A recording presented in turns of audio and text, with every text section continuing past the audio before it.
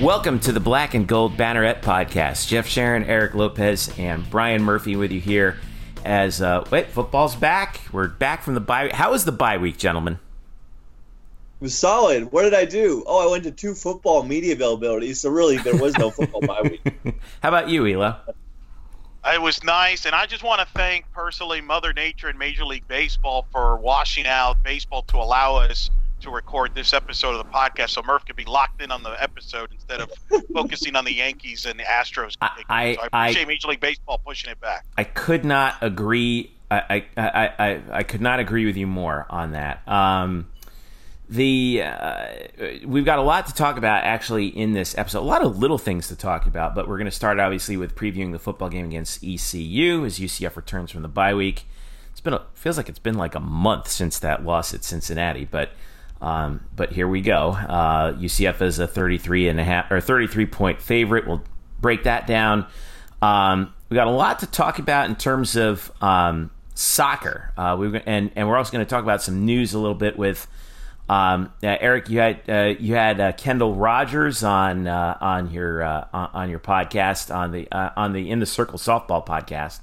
Talking about the third paid full-time assistant job for baseball and softball, so we got a little bit of sound from that.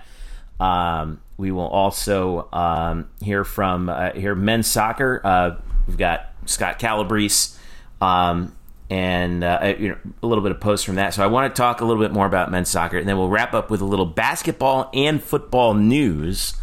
Taco Fall, obviously. BJ Taylor also signing an NBA contract. He signed a Exhibit 10 deal with the LA Clippers. We'll yak about that for a little bit. And then also, Eric, I know you're so excited to break down the results of the XFL player draft and 3 nights going in that. So Bam. we will 3-day, man. We will break that puppy down in granular fashion. But first, let's start talking about the UCF football against ECU. Knights are back from the bye week. How many days off? 15 days off? Is that right, Murph? Because they played on a Friday night. Yeah. I mean, they would have 14 days off because you wouldn't count Saturday when you're playing. Right. Yes, so, correct. Some would argue that they still have the week off. I'm not saying that, but you can say it, Jeffrey. Just say it. Okay. If you're going to pick a team other than UConn that you want to come back from the bye week against, I would say East Carolina is a pretty good opponent to come back for. UCF is a 33-point favorite over the Pirates, who don't let that 3-3 record fool you, ladies and gentlemen, because their only wins have come against Gardner-Webb, William and Mary, and at Old Dominion by 3. They are coming off a loss 2 weeks ago to Temple at home by 10, and congratulations, you get 2 weeks off to face UCF in Orlando. The Pirates, it's been a little bit. To say it's been a rough year is a little bit of an understatement. We were looking forward to some improvement from them, but they really haven't done it. They're 99th in the country in total offense, 51st in total defense, which is not bad, but not spectacular. Their red zone defense is horrendous at tied for 111th. So, Brian Murphy, if you're going to work on your red zone offense, which is one of the things that UCF wants to work on, who better to work on it against than the team that's tied for 111th in the country in red zone defense? Am I right? Sounds about right. I think, for as much as we can talk about UCF's issues, one of the issues they haven't had is really putting away the teams that they should. And while they've had close games with some difficult competition, or at least I would say top 40 competition, they really beat up on the also-rans pretty well. And they've done that throughout the season. I think they'll do that here. I mean, when you look at this ECU offense and you just take out their Gardner-Webb inflated 48 points back in early September, you have offensive totals of 6, 10, 19 and a win, 24, 17. This team can't score, at least certainly not enough with UCF. The defense is not bad, but again, this should not be much of a task for the Knights. Holton Ahlers is back at quarterback for ECU. Got 6 touchdown passes on the year. He's averaging 190 yards a game. His top target is Blake Prohl. And if that last name sounds familiar to it should. He is Ricky Prohl's son. Is that right? I hope so. You just said it. Well. Anyway, he is the son. As we frantically look for who his father is. Well, yeah, no, Ricky. He's the son of Ricky Prohl. He is the son of Ricky Prohl. Well, I was trying to figure out like what's the connection because I know Ricky Prohl didn't play at ECU, but Ricky Prohl played at Wake. Yes. And has the unusual distinction of scoring 2 of the most significant meaningless touchdowns in Super Bowl history. But anyway, Eric, as you look at this ECU squad and what UCF has to do, what do you want to see? What do you want to see the Knights do in this game? Well, first of all, that just reminded me of the Thursday night NFL game a few weeks ago when Troy Aikman found out that Cooper Kupp's dad was his backup quarterback in Dallas, was on the roster of the Cowboys like in the early 90s. He just realized that. And he's like, hey, hope you're doing well. Yeah, hey, what do you know? Is that? So that was funny. Well, I think for UCF, I think you just want to come out and play well. And to Murph's point, jump on them, kind of like you did. Look, East Carolina, I think East Carolina is going to be headed in the right direction. Mike Houston's a new head coach in his first year, coming over from James Madison, where they built a national title program there at FCS level. Very highly regarded. Obviously, the Scotty Montgomery deal didn't work. And I think this is an important hire because I do think if you're the American, East Carolina is an important program to try to get back to being good at football.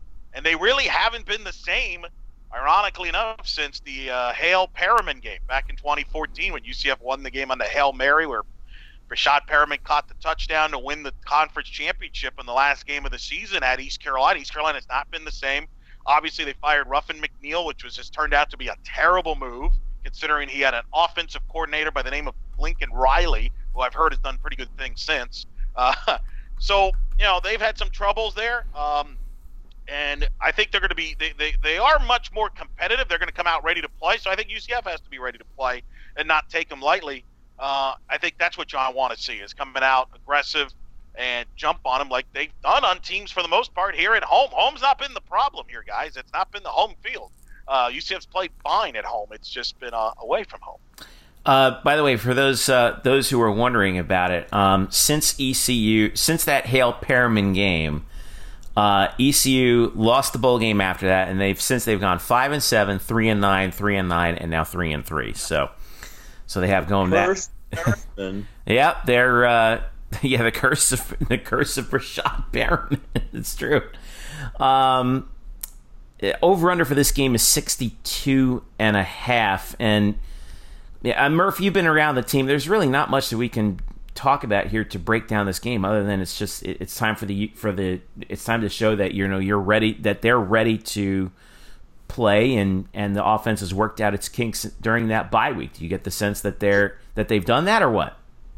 Yeah, well, I mean, I get the sense insofar as that they say they're ready to play. Which what else would they say? Right.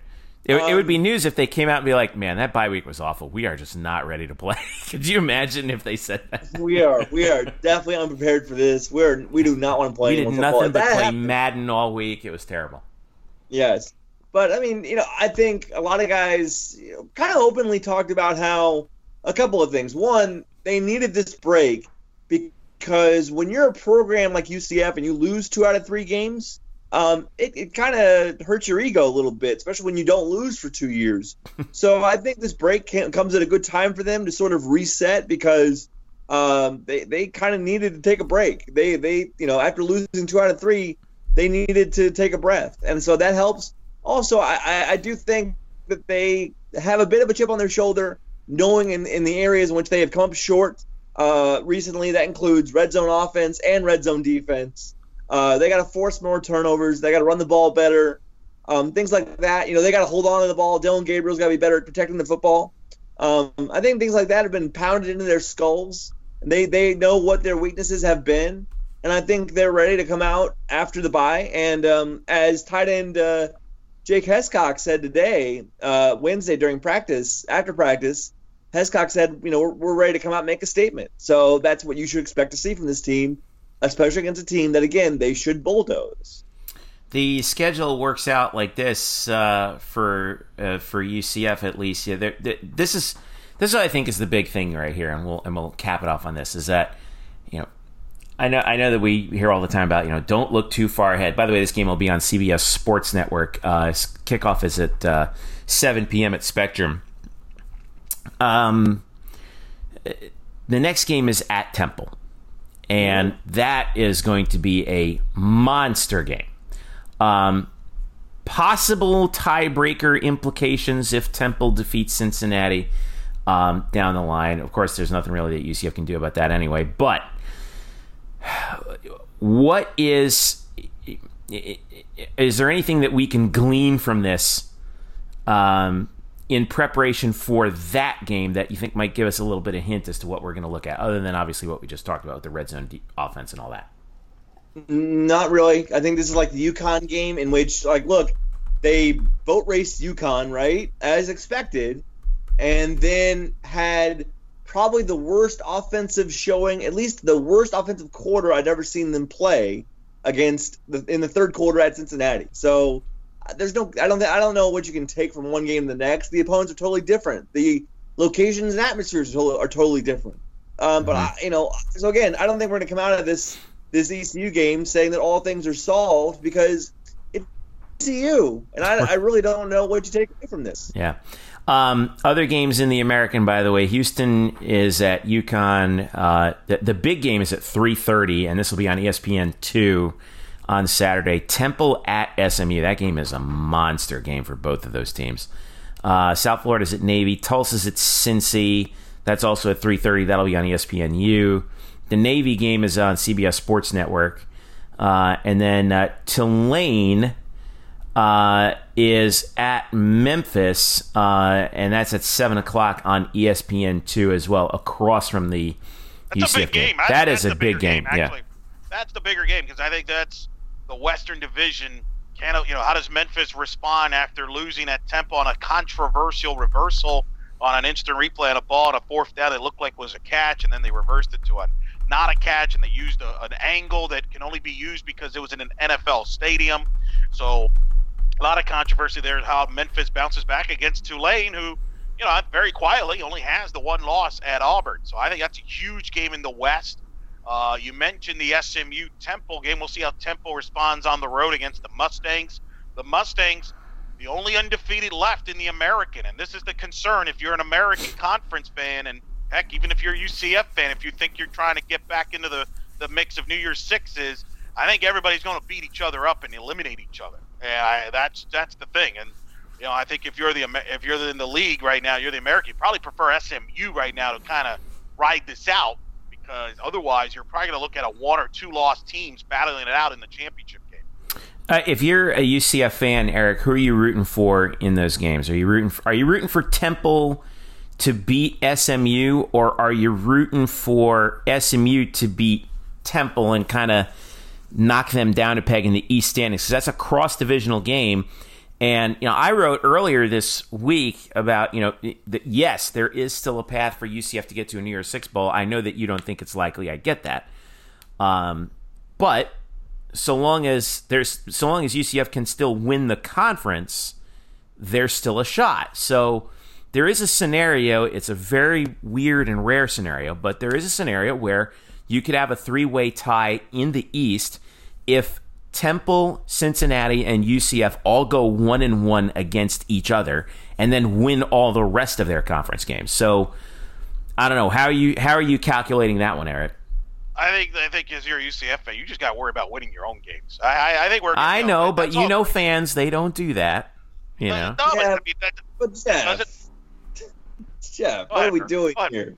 What are we doing here with all these machinations and permutations of, well, if this then that? We got 6 weeks left. We got six games left. Great app, by the way. If this then that. I was just anyway. Go ahead. No, just way too early for this. And go ahead. I agree with Murph, and I think it's going to be a moot point when Temple loses to SMU. So that's going to go out the window. So, and I still think Cincinnati's got a loss in them in the schedule. probably won't be 2, though. That's the problem. That's the question. Is it going to be 1 or the UCF's best shot to win the division, in my opinion, is to win out and hope Cincinnati loses twice. I would not, because here's the thing: you lose to Temple, all this is irrelevant conversation.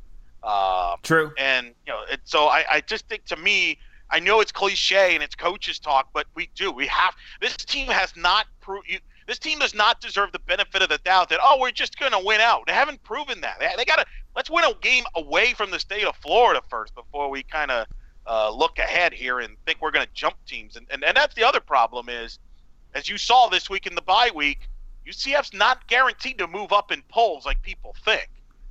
They dropped in the polls here. You saw Appalachian State jump them. And I think that's going to continue. If a team like San Diego State, for example, wins out, and they're going to probably jump UCF before this is all said and done. So there's a lot of ifs to worry about that stuff. I think the only thing, and Murph's right, the only thing you worry about is win out, take care of what you can control, win your games, and then whatever happens, happens. Yeah. So, first opportunity to do that, obviously, Saturday at 7 on CBS Sports. UCF, again, 33-point favorite over ECU. Before we leave football on the table, there is some alumni news to pass along.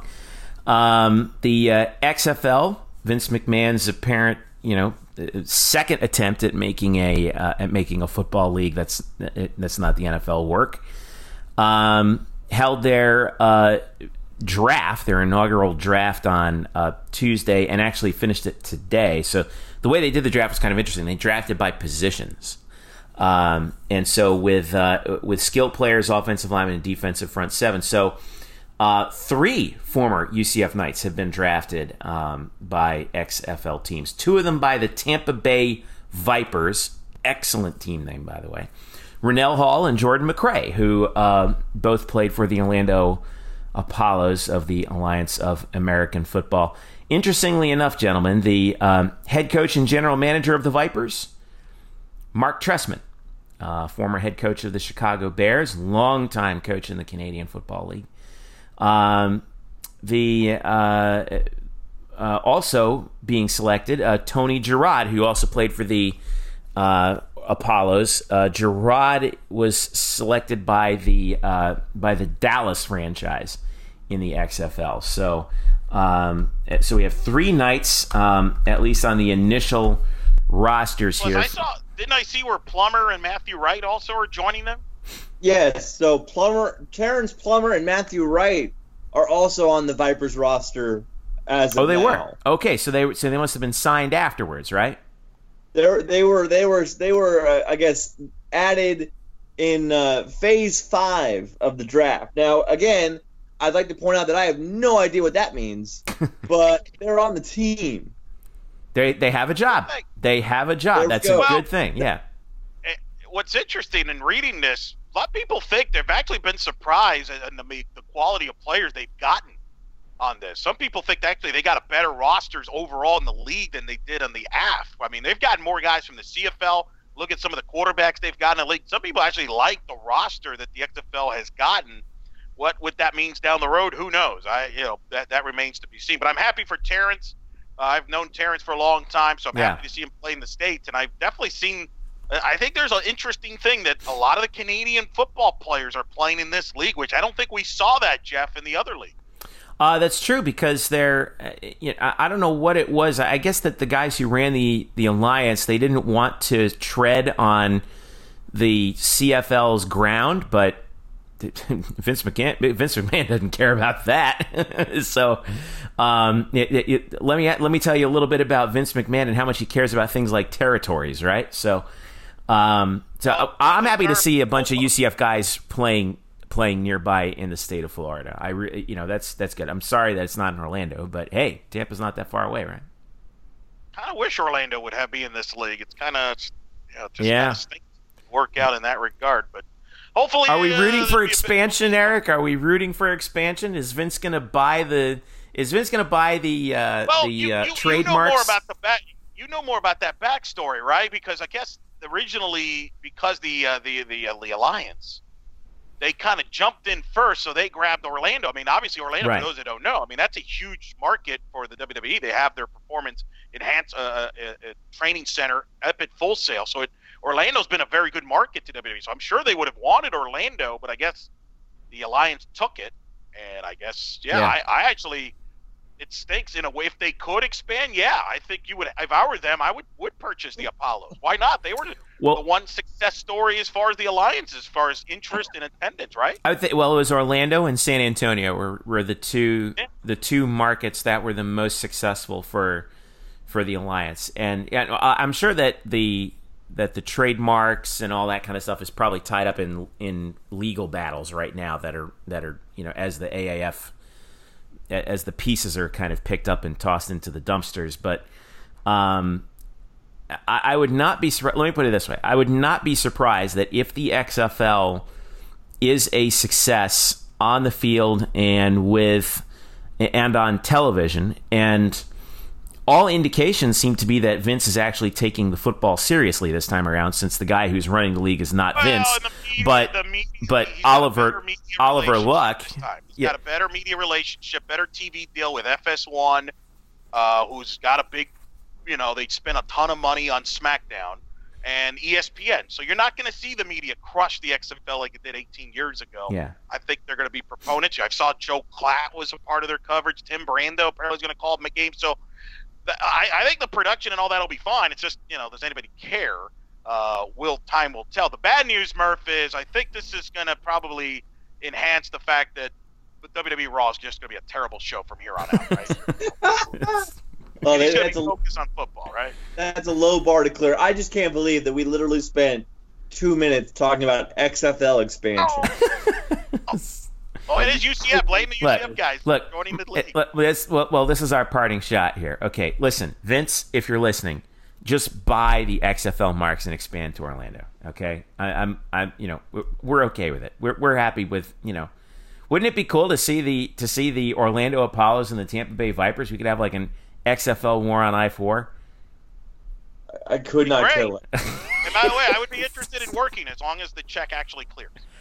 That is also a good point. By the way, defensive line coach for the Dallas Renegades, where Tony Gerard is going to be playing, Jim Jeffcoat, long time, very long time NFL defensive lineman from Long Branch, New Jersey. Originally played for the Dallas Cowboys for over a decade, and was the defensive line coach with the Orlando Apollos as well. So there's your connection there. So, all right.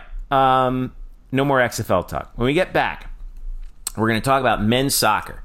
RPI is out. They get the overtime victory over Tulsa. And are they now a national title contender? We'll talk about that in just a moment. Stick around. Black and Gold Banneret podcast is back after this.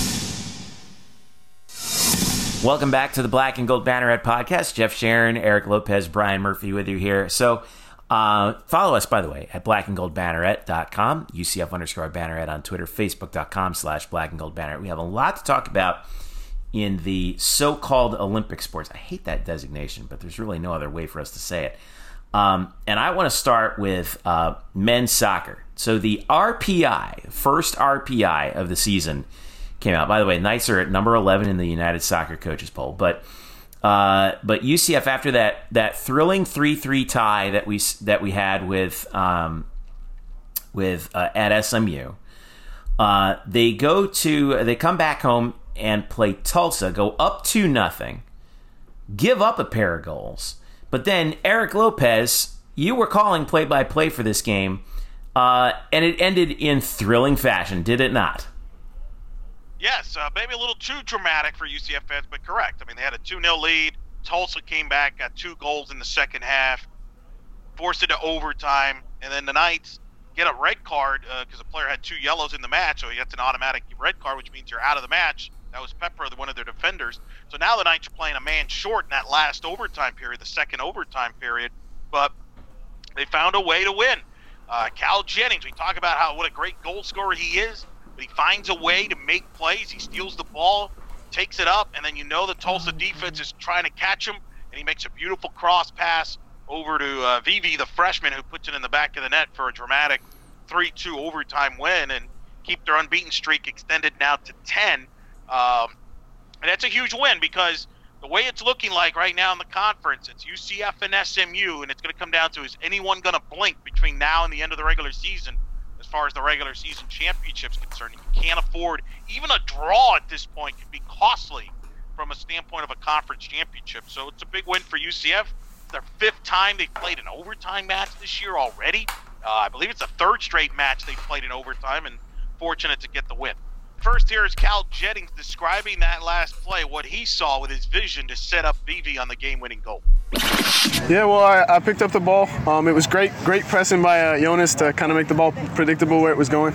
I was able to do the work, get in there, and then I saw 2 players to my right, and I knew it was a 3-on-1. If I could get it to them, they'd have an open net and a better opportunity to score than I would. So that's what I did, and luckily the ball got through, and great finish from Gino. And then there was one more sound clip too, wasn't there? Yeah, I mean, there's some concern here, Jeff. This second match in a row, the UCF has let a 2-goal lead disappear, and Coach Calabrese is the first to say, yeah, that's something that we need to work on. We have to be willing to work for 90 minutes. And when you look at us, we're 2-0 up against SMU. They get a goal. We're 3-1 up against SMU. They get goals back. And they were avoidable. And so 90 minutes of concentration, 90 minutes of effort, 90 minutes of competing is the only way you can give yourself that best chance to get the right result. So I'm happy that we continue to get good results, because it's always better to learn while you're winning as opposed to have to take a loss and then deal with the consequences of the loss and still have to learn the same lessons. So for that I'm really happy we got the result, but if we want to achieve things kind of in the postseason, I mean, even with the rest of our conference season, we're going to have to address this. We're going to be better. But your team responded. I mean, things were not going your way, and you regrouped at overtime. Was there something you told the team between the end of the second half and overtime there to change things a little bit? I think it's what they knew, which was that they were outplayed for 45 minutes, and they were outworked. And so that was brought to their attention, and that we can't play the way we want to if we don't do those things. That's kind of the prerequisite to play possession-oriented football, and to build up through the back and to get results are those things. And so our guys, they did respond. They did respond, and they were tired, and we were man down. And so that overtime was better. It was certainly better, but again, we can't do 45 minutes, be at a really high standard with our work rate and our concentration, and then another 45 minutes not have those same standards. So it's something that we know and that we have to address, because these guys have high standards for themselves too. They're upset that game went that way. They're upset that the SMU result wasn't different, and that we didn't take care of a 2-0 lead. So it's not just the coaches; they want this for themselves, and I think we all know what we need to do. There you have it. Coach Scott Calabrese after the match talking to him there. So look, they got to clean that up here. They got to play full 90 minutes. They have a target on their back, and they got to kind of stay sharp. They can't afford to cough up those leads like they have, and I think they understand that. We'll see now what happens, Jeff. They're going to go on the road at UConn this Sunday, and then after that, the big one against South Florida in Tampa. And you mentioned the RPI. They're number 4 RPI. This is a team that's playing for a conference championship, playing for a national seed, and potentially try to put themselves in position, Jeff, where they could literally play every NCAA tournament match at home up until the College Cup in Cary, North Carolina. Yeah. Now, okay, let's talk about this for a second, because they have 5 games left: at UConn, at South Florida, home for Stetson and Memphis, and then at Cincinnati. You mentioned that they are number 4 in the RPI. I think that's the big story, I think, for me that came down this week. They're number 4. They are behind number 1 Virginia, who's 10-1. St. John's out of the Big East at 11-1, and then Wake Forest, who's 10-2, and actually UCF right now at 8-1-2. That lone loss was to Wake Forest. Georgetown at 5, SMU's at 6. down the line out of the American. You don't see another American team until South Florida at 39. So, okay, number 4 in the RPI is spectacularly high. And I think it's the highest UCF has ever been in the men's soccer RPI, if I'm not mistaken. Can we now say that this is a legitimate national championship contender? Oh, it's definitely a College Cup contender. And if they can clean up some things defensively, I think they can be. I mean, no question about it, which is it's nice to say. I mean, but they have the offense. They're a top 10 offense. They've got a transcendent player in Cal Jennings who is a goal away from being 2 goals away from 40 career goals. And I would argue, Jeff, might be the best UCF soccer player of the last 20 years. I'm not going to comment on players in the 90s and before that. There were some great players. I didn't get to see them play and have put up great numbers. But I would argue from about 2000 to the present, I don't think there's been a better UCF soccer player than Cal Jennings. I think he's legit. And we've had some great players that have gone on to play in the MLS in recent years. So that tells you a lot. So, yeah, I think they're a contender. The rankings prove that. They're number 3 still in the top soccer drawer poll. They top drawer soccer, right? Yeah, they dropped 2 spots in the United Soccer poll because of the overtime game against Tulsa. But they're talented. They're explosive. But they got to play, as Coach Calabrese said in that audio, they got to play 90 minutes. You can't coast because teams are going after you now. And you don't want to have a slip-up or two because that could be the difference in dropping some spots. So, yeah, I think they have a shot to make a run here. Obviously, in the conference tournament, first of all, I think their focus is the regular season title, them and SMU, and then you got the conference tournament, and you hope you get a high enough seed where you don't have to get on a flight during the NCAA tournament until hopefully the College Cup, which is like the Final Four for college soccer. Yeah. By the way, Cal is actually a nominee for the Senior Class Award, which by the way the fans vote on. So if you want to take a look at that, make sure you hop over to UCF_M Soccer on Twitter. They actually have that link up there. We retweeted it out on UCF_Banneret, so you can get the chance to vote on that. It's Murph, really something. Murph, I'll tell you, Murph, you were a long time ago in a past lifetime. You were a beat writer for UCF men's soccer back in the day. I don't think you ever would have thought about College Cup ever came up in any of during that time. No, absolutely not. I mean, I don't want to throw any names under the bus, but when I was on the beat back in 2006, that was not a great time to be around UCF men's soccer. That was a period of transition and some turmoil, and that was not a good time. And listen, back then there were people that didn't want to have the men's soccer program at UCF. There were some people, Jeff, and you know this. There was whispers. Some people were like, "Hey, why don't we add men's track, for example, so you could slip in some football players and things like that." There were a lot of people that wondered if soccer at UCF men's soccer would ever be successful at being at the shadow of the women's soccer program and the success they've had. So Scott Calabrese has done a phenomenal job, and I don't know if he gets enough credit for the job he's done. This is only his 3rd season. I don't want to say it too loud because there's a job open at Orlando City, MLS franchise. Oh, boy. And if you watch the U.S. men's national team play at Canada on Tuesday, like I did, and losing 2-0 to Canada for the first time in 34 years, who knows? That job could be open too. So let's keep it quiet and hope that Calabrese stays here. Yeah, let's keep it quiet on the podcast. Well done, Eric. Although I will say this. If Team USA decided to hire someone like Scott Calabrese or someone who coaches offense the way Scott Calabrese coaches UCF, a team that never met a shot it didn't like, soccer would be back to being fun again in the United States. I will tell you that because, again, this is the best soccer team in the state, pro or college, if you ask me. And they just play an exciting brand of soccer. Oh, it is. It's amazing. It's fun to watch. And that game against Tulsa was a good example of that. For the blowing of the 2-0 lead, it was partially because that's how they play. They play basically run and shoot soccer. Right. Tulsa has a great player in Partain who scored a couple goals. He's very good. And I'm glad to see people cover. The Orlando Sentinel was there. They were covering the match. And I think they're going to be starting to cover UCF soccer from what I was told on Saturday. So that'll be good. That's good to see that coverage. Does that mean we're going to see more Murph at soccer again? Is he making a return? Believe it or not, Murph's not the only one that covers UCF there. Right? Really? I need a break.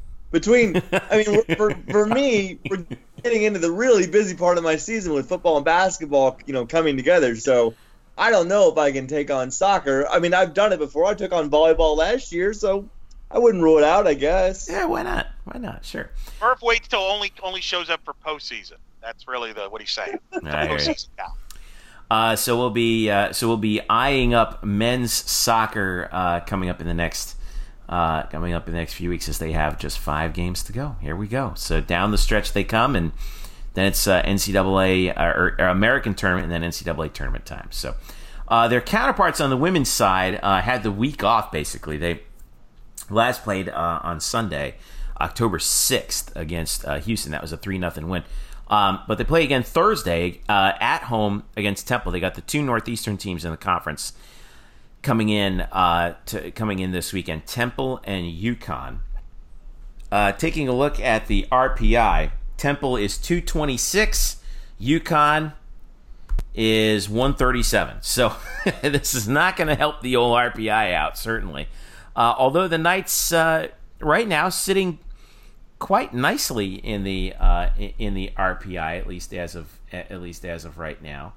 They kind of dropped a few spots that we would have liked. That's true. They did drop down to 75. That's right, because they were up in the upper 60s, I think. I'm sorry.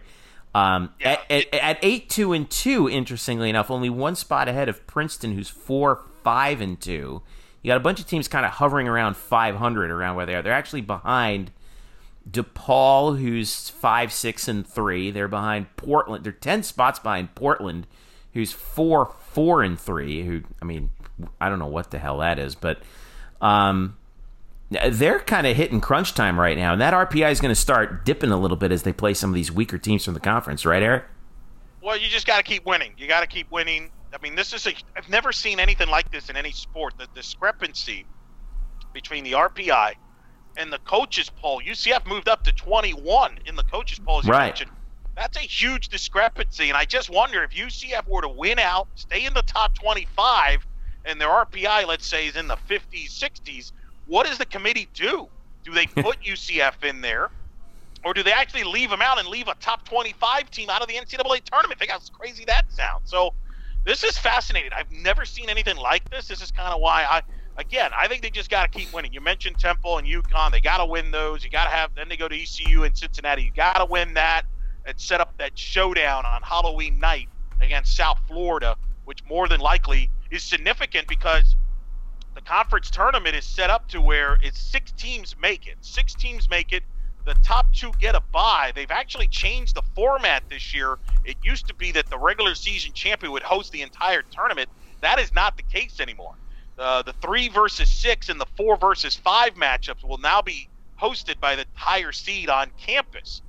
So which means, let's say you're the 3 seed, if you're which is either going to be UCF or South Florida more than likely, that means you got to play a home match in your place against a 6 seed and then probably get on a plane to go to Memphis, because Memphis more than likely is going to win the regular season title. So that means extra travel if you're the 3 seed compared to the 2 seed, where you don't have to play a game. You can just show up to Memphis ready to play with fresh legs in the semi. So that is significant. That could be looming on Halloween. But to get to that, UCF has to take care of business and on the pitch. You cannot have any slip-ups for the reasons you brought up in the RPI.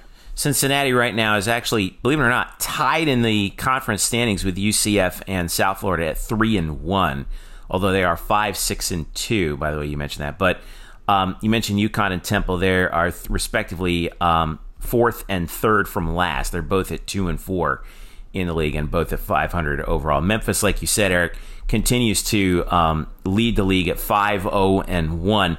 That one draw was against ECU, believe it or not. That was a stunning result. Yeah. And by the way, Memphis 7-0 at home this year. 16 points overall in the standings and 13-1-1 overall. So I don't know. It's not looking likely that they're going to slip up anytime soon, but they could. So you never know.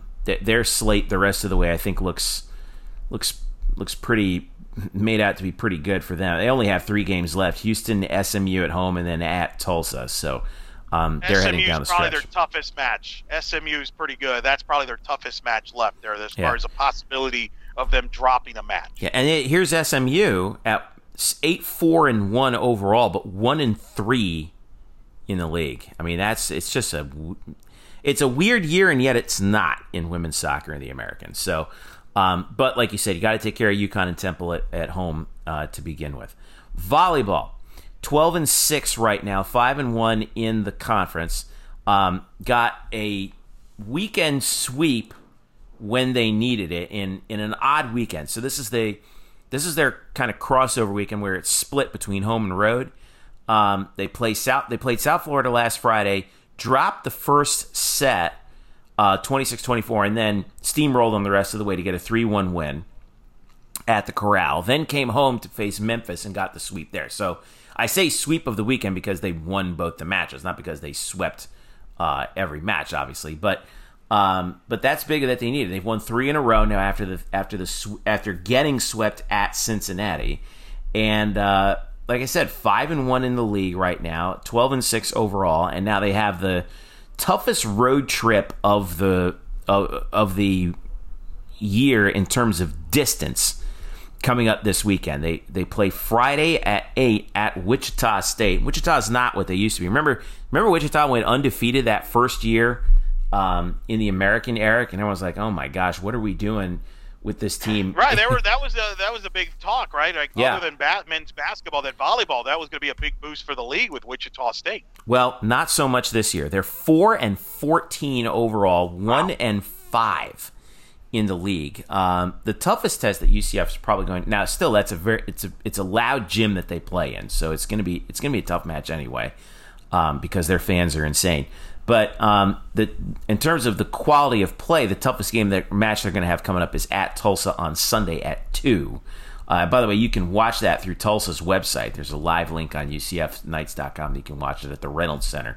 Tulsa right now remember they split the league up into divisions for volleyball this year. Tulsa is tied for second in the West with SMU and Tulane at 4-2. Tulsa's 11-8 overall. Houston leads the division by 2 games. They're 6-0, 12-9 overall. Also in the East, on the UCF side, Cincinnati is 6-0, UCF is 5-1. Everyone else is under 500. But Tulsa's probably going to be the toughest match in a jammed up West right now. And yeah, I mean that's it. Either way, though, as we look at the RPI, Eric, UCF right now is sitting kind of pretty right now. They're at 29 in the RPI, 1 spot behind Cincinnati. Not too bad considering you got swept by Cincinnati, but at 29, you're in a pretty good spot for at-large consideration if you don't win the tournament, which, by the way, UCF is hosting the first ever American Athletic Conference volleyball tournament. Tulsa's RPI right now is 58. And that's going to be a key match, Tulsa. Right? It's a big match. I mean, Tulsa's a bubble team. So, I mean, I think Cincinnati and UCF are in good shape to make the tournament. The question is, and this is where, and we're going to get into this more as we get closer to that conference tournament, is will this tournament help or hurt the league as far as getting more teams into the field of 64? I think in Tulsa, this is a big match for them. They're on the bubble. Well, this is where I think what Todd Dagenais said at the start of the season when he talked about the tournament was pretty interesting, because the reason why they formatted the tournament where it was 6 teams in the top 2, and then the division winners get the byes, is because they were concerned about if you dilute the tournament field, it really hurts the teams that are in the top 50, top 100 in the RPI in volleyball, and the RPI is everything in terms of tournament at-large selection right now. So, if you're UCF, even if you lose to Cincinnati in the tournament, you're probably gonna get another good RPI game on your schedule there, and likely at least 2 against top 50 opponents, or at least top 75, assuming that if that happens. Tulsa right now is at 58. As you go through the I know Wichita's at 138, but. Rolling through the top parts of the RPI, Cincinnati 28, UCF 29, Tulsa 58. That's the third highest RPI. You got SMU at 70, Tulane at 73, and then Temple knocking on the door of the top 70 of the top 75 at 78. So that could, depending on how they finish out, that could be good for UCF. I don't know. We're going to really see how that plays out in the tournament. It's not the best year for the American in terms of the RPI standings right now, but they do have 2 teams in the top 30. So that's going to be tough to watch. The one thing that seems to be the case, Murph, I don't think you're going to get a chance to cover a regional in volleyball this year like last year when UCF got to host. I think unless they were to win out, and I think it's going to be tough to get a top 16 seed this year. Well, if they win out though, I mean that would include at least 1 win against Cincinnati and probably 2 if they play them in the tournament, which would be a big boost for UCF. Could be.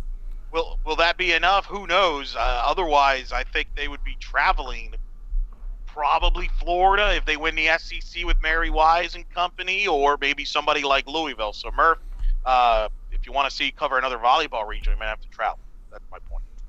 I might just be willing to do that. You never know. They could ship him out to Hawaii. Hawaii is 9th in the RPI. That'd be a nice road trip, wouldn't it?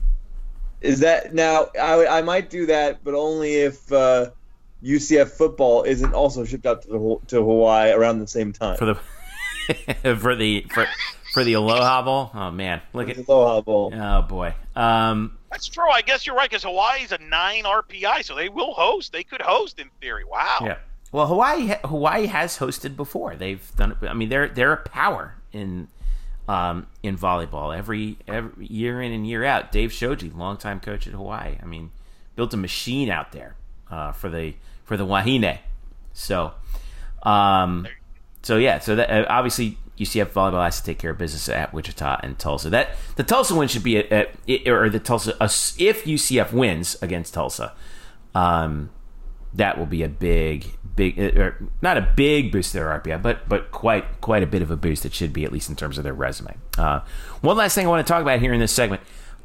We had Media Day, Basketball Conference Media Day, and we had both the men's and women's sides with the preseason polls and the preseason awards as well.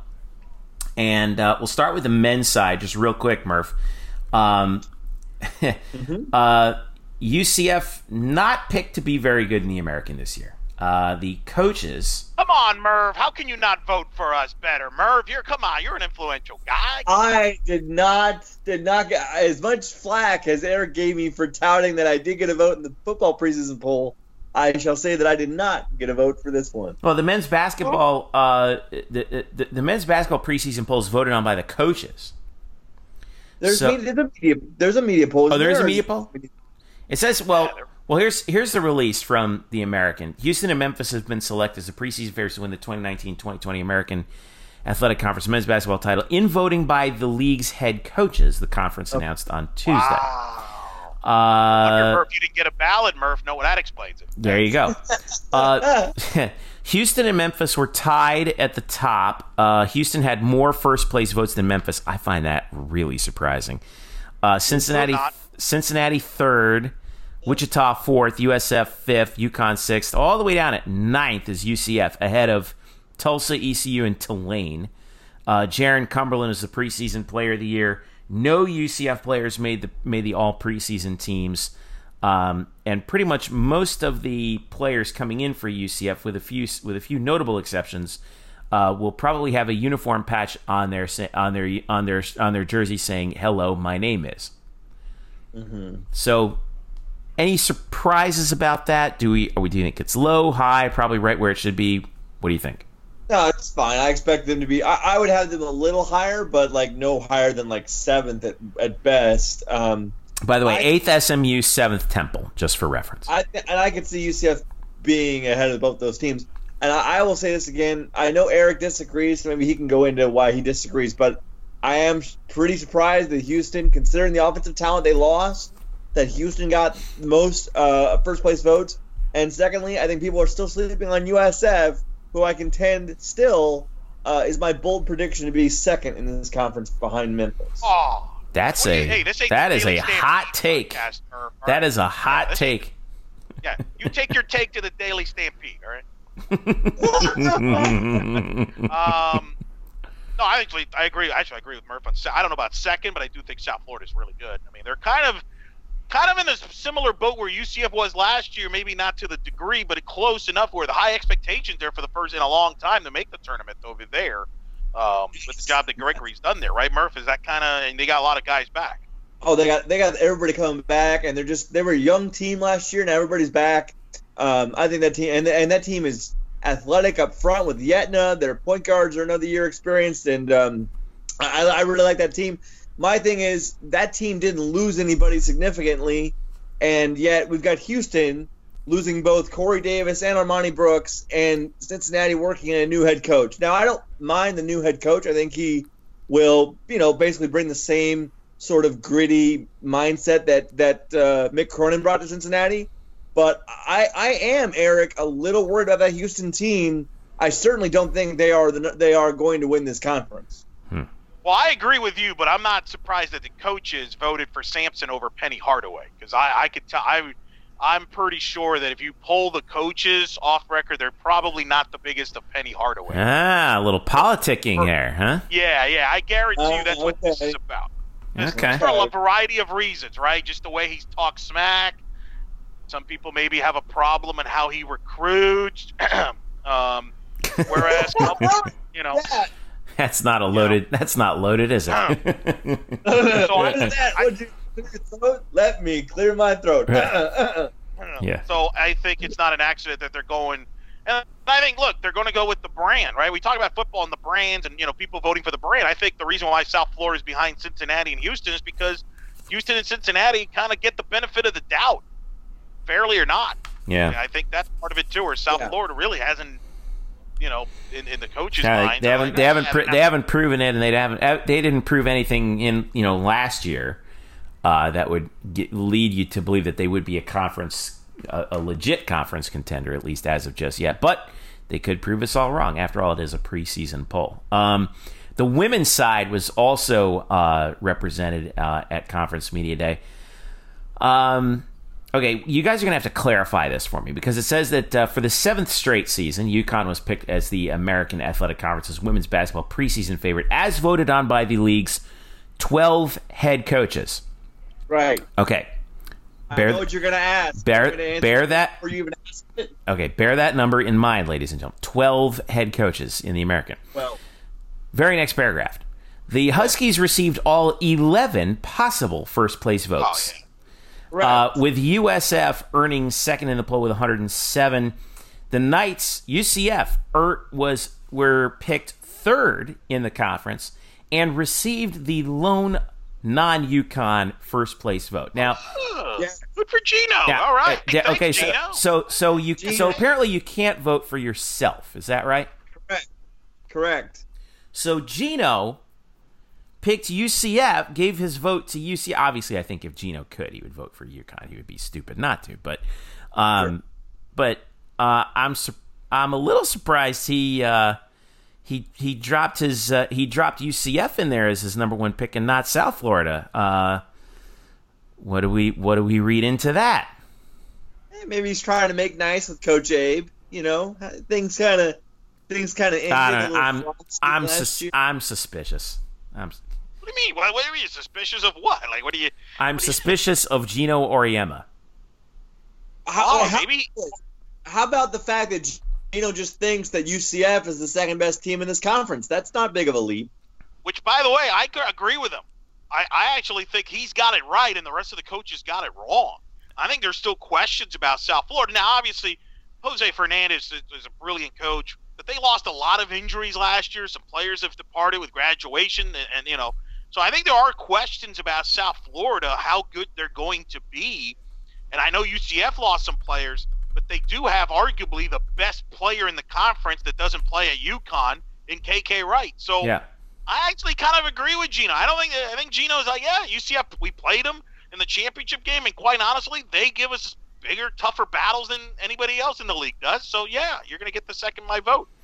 Well, we've got both UCF and South Florida are dealing with a number of departures. Interestingly, UCF is only returning 5 players. They're returning a total of 5 players. But one of them, like you mentioned, Eric Lopez, is KK Wright, who was voted co-preseason player of the year along with Crystal Dangerfield of UConn. By the way, does this not set up one hell of a matchup between those two at some point a little bit later on this year with UCF and UConn? The two best point guards in the league, at least in terms of what we think in the preseason, getting ready or going at it at some point. I'm checking the schedule right now, but well-deserved KK Wright, right? I wouldn't push that narrative too loudly on the week of the game. All right, we want to play not just kind of go in quietly, play a nice game. By the way, they play January 16th in Orlando, and then February 22nd at UConn. By the way, anyway, go ahead. Yeah, let's be nice. Last year, UConn here, thankfully, play nice, and let's get second place. They both made They don't poke the bear. No. They both played. They both were named preseason all-conference first team. Dangerfield was unanimous, by the way, as was Mia Davis of Temple. I'll be honest with you. And since, by the way, UCF was tied for third in the preseason vote with Cincinnati, who, by the way, they've done a fantastic job the last couple of years. I hired a new coach last year, and things seem to be turning around for the Bearcats. But, I'm still a little surprised that UCF – I mean, nothing against UCF at all. I thought that the departures would have pushed UCF down a few notches, probably in that 5-6 range, even with KK. Because UCF lost a lot of production last year, especially on the defensive end. That's the reason why. But I'm not saying I'm unhappy to see UCF get that level of respect. I'm just saying I think that the Knights still have a lot of things to figure out here, don't they? Yeah, but we say that every year, and Coach Abe figures it out. I mean, every year she's been there, they've been finished, I believe, top 4 in the league at worst. I don't have it in front of me, but she's been at the top, so I think it tells you that, hey, she'll figure it out. And again, as I said, she's got the best player in the league that doesn't play at UConn in her roster, and that's the most important thing. And, I think they like some of the young players that are coming back. We'll learn more about it at Media Day next week, so we'll see. My concern about them is if you look at the schedule and the conference schedule, you mentioned Cincinnati and UConn, alongside USF. I think everybody feels those are the top 4 teams in the league. Mm-hmm. UCF is the only one that has to play UConn, Cincinnati, and South Florida back to back to back twice in the schedule. UConn doesn't have to do that even once. Cincinnati or South Florida don't have to do that. UCF's got to rush it twice. Not only back to back to back. That's the thing that concerns me, the way the schedule in the conference played out. Yeah, that's ouch. That's going to be a rough stretch. Yeah. Can somebody let the league know that we're not leaving? It's UConn. And why? Just saying. Oh, they're gonna try and squeeze all the blood that they can out of that rock in this last year for UConn in the American. But Murph, have you covered a UConn women's hoops game during this time frame here? Yeah, no. Me and you both were at the game in which UCF held them to their lowest point total of the season. 55, yes. 2 years ago, right? Yes. So. I mean, this is it, Murph. Last time we see Gino at the arena here this year. I mean, I'm gonna miss that. Gino's fun. Impressive. Gino's fellow Yankees fan. Yeah. Yes. Gino's what do you call it? His denim Nikes with the largest swoosh I've ever seen in my life. It's unbelievable. All right. Well, UCF women's basketball gets underway Wednesday, November the 6th. They play the Pittsburgh Panthers. And again, it starts at 11 a.m., interestingly enough, for that game. So, and that's our first chance to see KK Wright in the preseason conference player of the year. All right. Stick around. When we get back, we'll talk a little bit more shop around here. We'll talk about the baseball legislation that's coming around. Turns out we might get that extra assistant anyway, and that's good news for UCF softball and baseball coming up. And we also got a couple other things that we'll be talking about as well that you want to stick around for, particularly in terms of some UCF NBA news that we'll be able to talk to you about. Stick around. The Black and Gold Banneret podcast is back after this. Welcome back to the Black and Gold Banneret podcast. Jeff Sharon, Eric Lopez, Brian Murphy joining us once again here. Now, I wanted to, we got some, it's a good week for news and notes stuff, right? So, first thing we wanted to talk about, so Eric and Brian, the third paid baseball and softball assistant, which we were all flummoxed by the NCAA voting it down a few months ago, apparently is back on the table. It's funny how when there's why can't they just vote it over the top the first time instead of having to see what the backlash is and then be like, oh, we made a mistake, maybe we should actually have it again. So Eric, you've been following this very closely, and Brian, I know you haven't. You have been. So Eric, I'll start with you. What is the deal? What is going on with this? So this Friday, they're going to do a re-vote, potentially, to try to put the legislation back on the table to vote on it. Yes, you have So they're voting again to have the vote again? Yes, basically. Okay. This is and the reason why, and I had a full in-depth interview with Kendall Rogers of D1Baseball.com on the podcast I host, In the Circle, on Fast Pitch News. It's In the Circle SB on Twitter. You can follow that whole episode. It's out. It came out Monday, and the reason was because there was some chicanery going on with the last vote, where some people voted no, even though they were supposed to vote yes, including the American Conference, where the representative kind of went rogue, even though the coaching staff wanted to vote yes. So there was stuff like that was going on, which Kendall explains in the interview why all of a sudden this has life in it, and we hope anyway that has life. We'll know Friday if they will re-vote. They got to re-vote to see if it's up for legislation. And if it is, then they might vote on it again on the deal. But this is about a third position full-time assistant coach. That's for baseball and softball. That's the big gist of this. And this has been a hot topic in the sport of baseball, as you'll hear here a snippet from my interview here with Kendall Rogers, and mention Greg Lovelady, which Murph will comment here after the audio, talking about the discretion, the importance of having the third assistant, and perhaps administrators not caring enough about baseball and the student athletes in baseball. Here's Kendall Rogers. Well, and it's even worse when you think about it in financial terms. You look at college baseball. Most places, it's the number 3 sport behind men's football and men's basketball. And then you look at the NCAA level, and you're talking about college baseball being the number 2 gross revenue sport in the championship level. So what I mean by that is obviously NCAA does not run college football in Division I level, so that's separate. But they do run the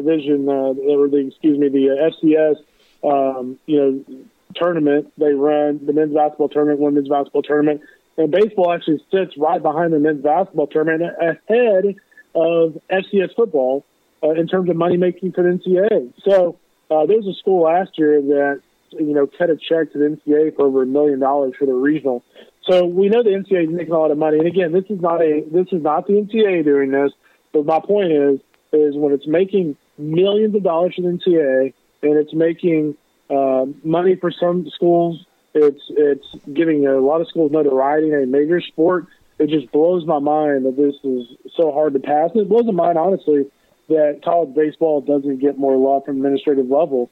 It's like having a business and having a product that's a hot selling product, but not applying any kind of marketing budget towards it.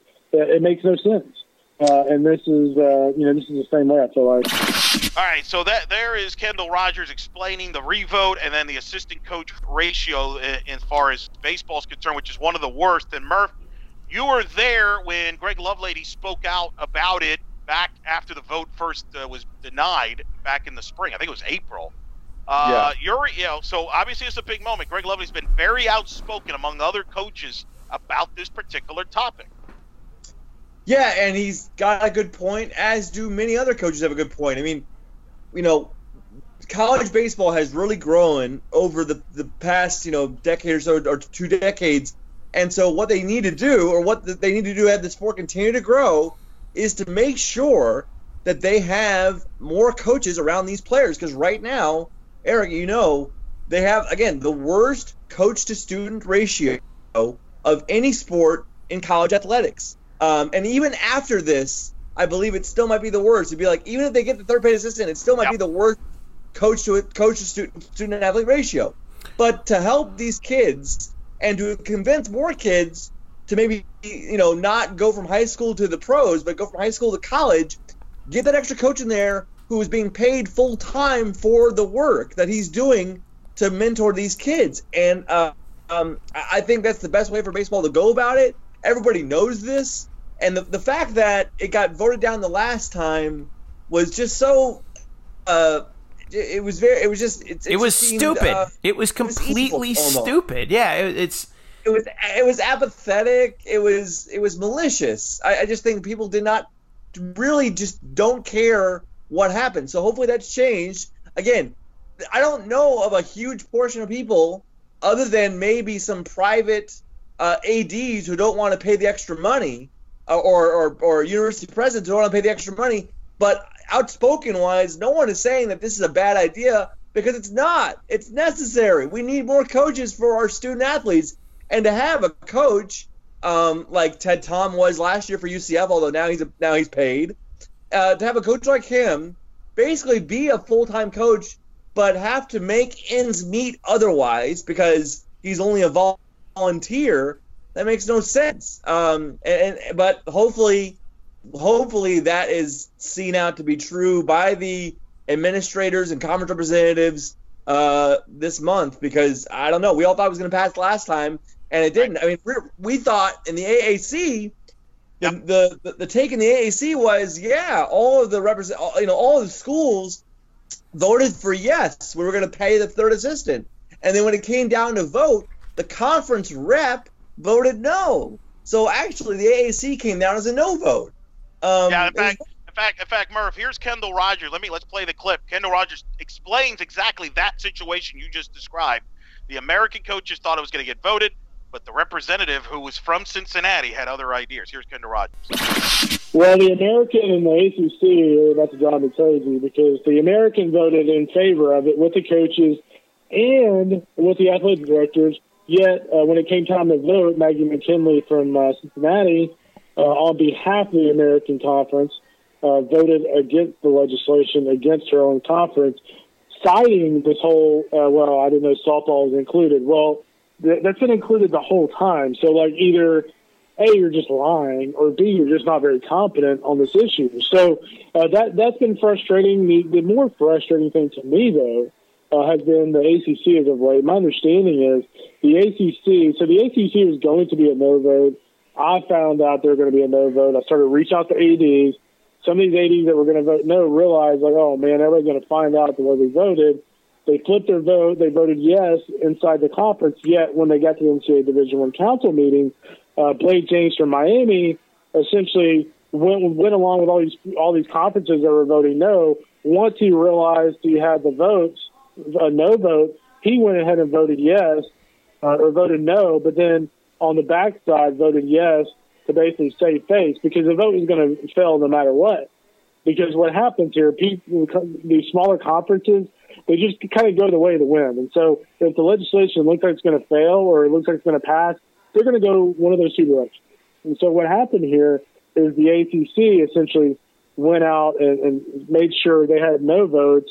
And then after the fact, after they voted no on it, they went and voted yes. And so that is why you're seeing this issue brought up again. That is why you're seeing the NCAA even allowing a vote to re-vote to actually occur because of these shenanigans. And so, ironically enough, Eric, Blake James, the Division I Council chairman for the AD in Miami, ironically enough, it's amazing how this happened, is this guy is no longer on the D1 Council. So it's funny that this happens, and yet this guy doesn't have to answer for anything because guess what? He's no longer on the council. All right, there it is. That was the explanation there from Kendall Rogers in the podcast. So, Murph, there it is. To your point, the Cincinnati rep went rogue on that. It's just it's unbelievable. I've never heard of anything like that. No, I don't think anybody had. And again, it just the takeaway for Lovelady that day was sad. He was just disheartened by how things had turned out because it looked so positive for the conference going in, and I certainly hope things change now, because it needs to. It absolutely needs to for this sport and for baseball and softball to grow and to be better and to continue to grow as sports. So do we think it's going to pass? This is the last question on it. Yes. Okay. I don't know. I keep following Kendall. Kendall's got a lot of connections. I mean, it depends on who you talk to. The problem is there's some people here that don't want to do it because softball's involved. There's some people that, quite frankly, don't want to involve. And he mentioned this to me in the podcast. The Big Ten, for example, is very anti-baseball, so they don't want this. They have over 1 million sports they care about more, like wrestling and things like that. So it's very complicated in that regard. And the unfortunate thing about it, let's clear this up. It's not mandatory. Like, they're just giving you the opportunity to bring in a third full-time assistant. If you don't want to do it, you don't have to do it. But it's just unfortunate because this creates a lot more jobs for coaches. And like you mentioned this, Murph, and you've covered big college baseball. I've covered you, all three of us. Mm-hmm. The volunteer coach, and I speak for the same in softball, they're basically a full-time coach, but not getting paid. And that's the travesty about it. Yeah. Yeah, well, I mean, we're going to have to follow this. And by the way, huge thanks to Kendall for the insight on this. And I know that a little cross-promotional here. Make sure if you're into college softball, you need to subscribe to Eric's podcast, In the Circle, as well. How can you follow that podcast again, Eric? In the Circle SB on Twitter. Of course, your favorite podcast places, like you're listening to this podcast, you can listen to the In the Circle on Fast Pitch News podcast. You can go to fastpitchnews.com for all the details on that. Full in-depth interview with Kendall Rogers as they're getting ready with fall ball here, because UCF had their first practice in the fall on Wednesday. And we've been told that Aaron Fitt will be coming down here in the near future to kind of see what UCF's got, which, Murph, is going to be interesting here. First practice, a lot of new faces that I know you're going to be seeing trying to get to know here in the next few weeks. Oh, my God. I mean, the 2020 baseball roster is up right now for UCF on their athletics website. Is anyone on it? Well, that's the thing. You can tell how many kids are new just because they don't have a headshot yet. Right. The kids who are back are the ones who have a picture next to their name, and then you have about half the roster that's just a name with no picture. There's put up a bunch of Twitter eggs. Roster. Remember the Twitter egg? Yeah. That's right. I want to talk about basketball real quick. We had some news come down. Obviously, Taco Fall has been the darling of the NBA Summer League. He's been the darling of the NBA preseason, and the Celtics apparently liked what they saw, so they signed him to a two-way contract, which for those of you who are unfamiliar with how that works, basically it's kind of like signing two contracts in one. You get paid your G League salary, but then you can get called up at any time by the big club, and then you get paid, an NBA game check. So Taco will play in the G League, he will be with the Maine Red Claws, which, if you know us and are familiar with us, and familiar with UCF basketball players recently, Jermaine Taylor played for the Maine Red Claws for a number of years. It's the Celtics affiliate. And so we're happy to see Taco get on there. I have a feeling that we will see plenty of Taco in Maine, but I would be shocked if we did not see the Celtics call him up at some point too. Right, Murph? I think so. Maybe late in the year, because I think he's going to sell some tickets. Mm-hmm. But also, you want to treat him like a basketball player, and as a basketball player, you want him to get minutes and to hone his game. And to do that, he needs to be in the G League. So yeah, I do think there's a good chance that we'll see him a little bit in the NBA. He can spend up to 45 days on an NBA roster on the deal he's on. But it'll be much less than that. But I think we will see him. Now, late breaking news today. We're recording this on Wednesday evening. One more NBA prospect coming off of UCF's roster from last year. BJ Taylor. He signed today an Exhibit 10 contract with the Los Angeles Clippers. and will likely send him to their G League affiliate, which is called, this is a great team name. You thought the XFL was great. The Agua Caliente Clippers, who play in Rancho. Hot water, by the way. That's yes, hot water. Hot water. Who play in? Yeah. Great. Thank you for that. Who play for some gear on that? I mean, we got to get some gear on that. They play for the. They play in Rancho Cucamonga, and BJ's going to get a shot. Now, I was. I'll be honest with you. I'm a little surprised that we saw BJ get his shot before we saw. Before we heard anything on Aubrey Dawkins, but apparently Doc Rivers, who's still at the head of the Clippers, and by the way, makes his off-season home here in Orlando. I actually saw him in a restaurant this summer in Orlando, by the way. Likes what he saw from BJ Taylor, and is going to bring him into the fold. So, what do we think about that, Brian? I think it's a good story for a kid who has worked really hard to get to this point. I mean, I think BJ is a nice player. I think the biggest thing about BJ is he's just tough, man. He's a tough point guard.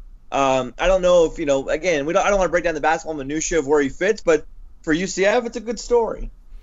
You think he's pretty much going to be a G League guy, or do you think that the Clips might take a shot on him at some point? If I had to bet, I'd say he's strictly a G League guy. Okay. Now, keep in mind, though, injuries could impact some of those things, like call-ups and things like that. Because, for example, the Clippers are going to be without Paul George for the first month with shoulder surgeries. So who knows, depending on how things play out, And then if you have other injuries, Kawhi Leonard sometimes takes games off.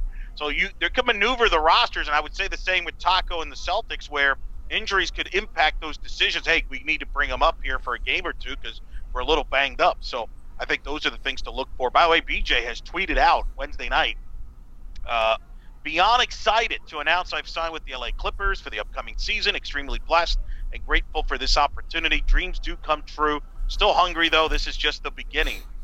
So BJ obviously very excited, and not a bad run. I mean, the Clippers are going to be a title contender. So, I mean, that's not a bad team to hang around. I mean, a very talented basketball team with some great guards there. If I might say so myself, Southern California is a nice place to live and do your work. By the way, Aubrey Dawkins, I did mention him, was originally an Exhibit 10 prospect in the Summer League with the New Orleans Pelicans, but did they decide to pick him up or no? Is he a free agent right now? I haven't seen him on their roster, but I haven't really heard anything official. I'm guessing though that they have not. Yeah, because I didn't see him in the G on the G League's list of players, at least as right. But we still have plenty of time because we're right now in that. As we approach the beginning of the NBA season, we're kind of in that mesh point where guys are starting to get assigned and signed and then reassigned, and hopefully Aubrey gets a shot somewhere. So hopefully we'll hear about him in the next couple days. If there's Orlando fans and Magic fans who are disappointed that Taco Fall may not be in the NBA, he's still going to come down in the Central Florida area, sort of, in Lakeland. That's right. I think March 24th and 25th, the main Red Claws face the Lakeland Magic. So if he's still in the G League at that point, just go a little bit down the I-4 and you can see Taco play this spring. And by the way, and watching him in preseason, I watched the pregame warm-ups with him. He's been working, and he talked about this after the game with us. Jay Larranaga. Jay Larranaga is an assistant on the Celtics staff, is the son of Miami Hurricane head coach Jim Larranaga. They've been. Is it Jim Larranaga or Jim Larranaga? Sorry, I had to. Anyway, go ahead. That's all that needs to be said. They've been working with his shot, and I told Murph this, and he literally almost fell off his chair. Which was when I told him that Taco made 3 threes in a row in warm-ups, and he's got a nice shot now all of a sudden. Like, he was taking perimeter shots that they've been working on with him. So he's looked very good on that. He played the last few minutes of the Celtic game. The best part about it was that the fans were really ready to, hijack Brad Stevens if he didn't put him in, because they were like, we want Taco's chance throughout. He didn't score, though. That was a bummer. No, they Doesn't matter. He was there. That's all that mattered. Yeah. Apparently, Murph, did we get conclusion here? Did he wreck or not wreck Mo Bamba's car? What do we learn on that? Wait, what? Mo Bamba said that Taco Fall wrecked his car, wrecked his Tesla. Taco says, "Nuh-uh, I didn't crash his car. Someone backed into me while he was trying to park. Wait, so it's not his fault." Wait, what? First of all, wait a minute. What is Mo Bamba and Taco Fall doing together at the same time? Considering that they're both, not on the same team. No, but they're friends. Okay, they're friends. So you're just chilling. Well, they weren't together at the same time. Taco, I don't know if they were driving. I don't know if Mo Bamba was in the car. Taco was driving. He might have just been borrowing the car and whatever. He got a little fender bender while parking. But no, they're friends. I mean, this isn't like the 1970s baseball where no one talked to each other. Yeah, fair point. Okay, I got you. A very great line of 70s.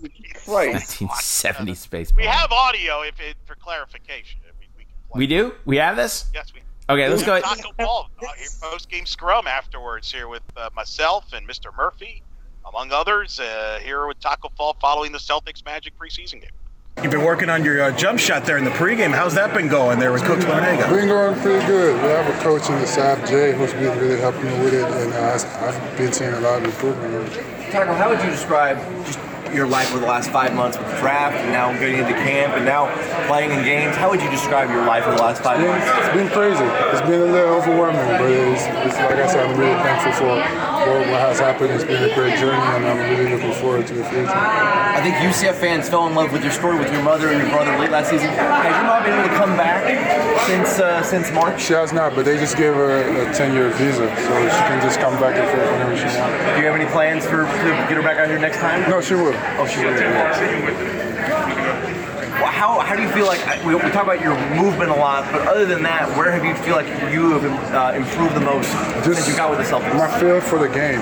I feel like I'm a lot more patient out there, and I can just see that I see the game a lot better. And there's still a lot of room for improvements, but I'm learning every day. So.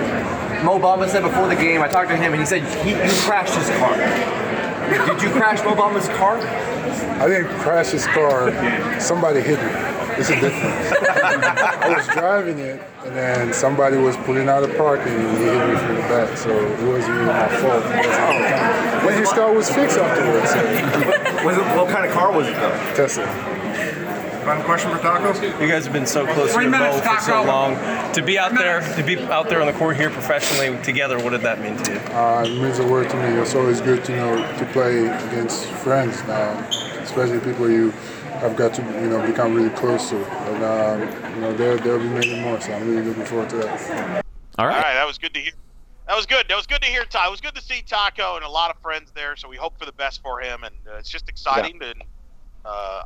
It's pretty amazing, the popularity for Taco, and he's very appreciative of it. So we hope for the best. And as Murph said, I think it's good for him in the long run, and I don't think it'll be the last deal. We'll see him on an NBA court at some point for whatever role it is to be determined. I hope so. I'm just bummed that now I have to root for the Celtics. Ugh. Anyway, technically, for what's the nickname again? The Maine Red Claws. I don't know. I might word for the agua caliente. I might be more of a fan of the agua. I love that. Maine Red Claws, by the way. Go ahead. That means hot water. Well, lobster claws do turn red when they are dipped into hot water. So, I mean, stop pushing the joke too far, Jeffrey. Stop. Go. I'm like killing the dad jokes today in this podcast, man. It's bad. It's really bad. I'm so sorry, everybody. The Maine Red Claws, by the way. I don't know if we have any NBA fan or any UCF fans up in Maine, but if you're interested in watching Taco, they play in Portland, Maine. So at the Portland Exposition Building. So yeah, should be fun to watch. All right, let's wrap this puppy up. Start with you, Bri. What do you have coming up this week, other than coverage of football and everything else that's going on? What do you have on tap? That's it. Thanks, Jeff. Oh, cool. Oh, good. All right, excellent. We're on the money. How about you, Lopez? Wow. Well, let's see. So third, first of all, on the blackeaglebannerhead.com, we have our 3 stars, which might be up by the time you're listening to this episode. Me and Jeff work on that. That's already ready to roll. So that's on there. I will be Thursday. I will be back on the pitch, calling action for the other ranked team, the number 21 ranked Knights women's soccer team. I'll be there against Temple on Thursday night. Maybe joined by Bridget Callahan to help me out, which is good because I almost lost my voice the last time I called soccer, so that'll be nice. I'll be there Thursday night. Then Friday, Murph's going to be jealous because I get to catch a little fall ball, softball, Murph, little fall ball action in person first time. So I'm going to be at softball on Friday. Then Saturday, we're at football. I will be working stats for the CBS Sports Network's crew, part of that crew. So if you see those cool graphic stats, basically that's the stats I'm providing them with the help of the official stats crew at UCF. Really, they do all the work. I just pass along the information. And so that'll be fun Saturday night. And then Sunday, I'll be there for the alumni UCF UConn women's soccer game. So a lot of soccer ahead, as well as softball, fall ball. I'm excited. Softball season as well, just around the corner, Murph. And then before we know, we got the NBA season going next week, and basketball media days just a week away, Murph. Yeah, well, next Thursday afternoon, we get the basketball media day for both men's and women's basketball. Yeah. There we go. Should be fun. And conference preseason co-player of the year, KK Wright. We'll get to talk to her. There you go. See, are you happy, Jeffrey? You campaigned, and now it's happening. And by the way, co-players of the year with Crystal Dangerfield too. So of UConn, who, by the way, really liked her. I thought she was a superstar in the making. So all right, let's wrap this puppy up. We've got, don't forget, obviously, to follow us at blackandgoldbanneret.com, UCF_Banneret on Twitter, Facebook.com/blackandgoldbanneret. And, of course, follow not just us, but also Luke Saris and Jeremy Brenner and all of us as well on Twitter for all the latest, including, by the way, after the ECU game, we're going to roll with another night shift after the game. Probably won't be a long one, hopefully, unless something terrible happens. But me and Murph are out.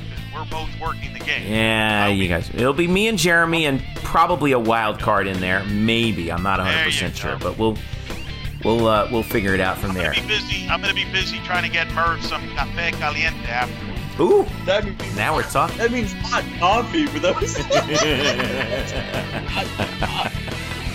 All right, let's get out of here. We've caused enough trouble for Eric and Brian. I'm Jeff. Thanks for listening. This is the Black and Gold Banneret podcast. Enjoy the game on Saturday.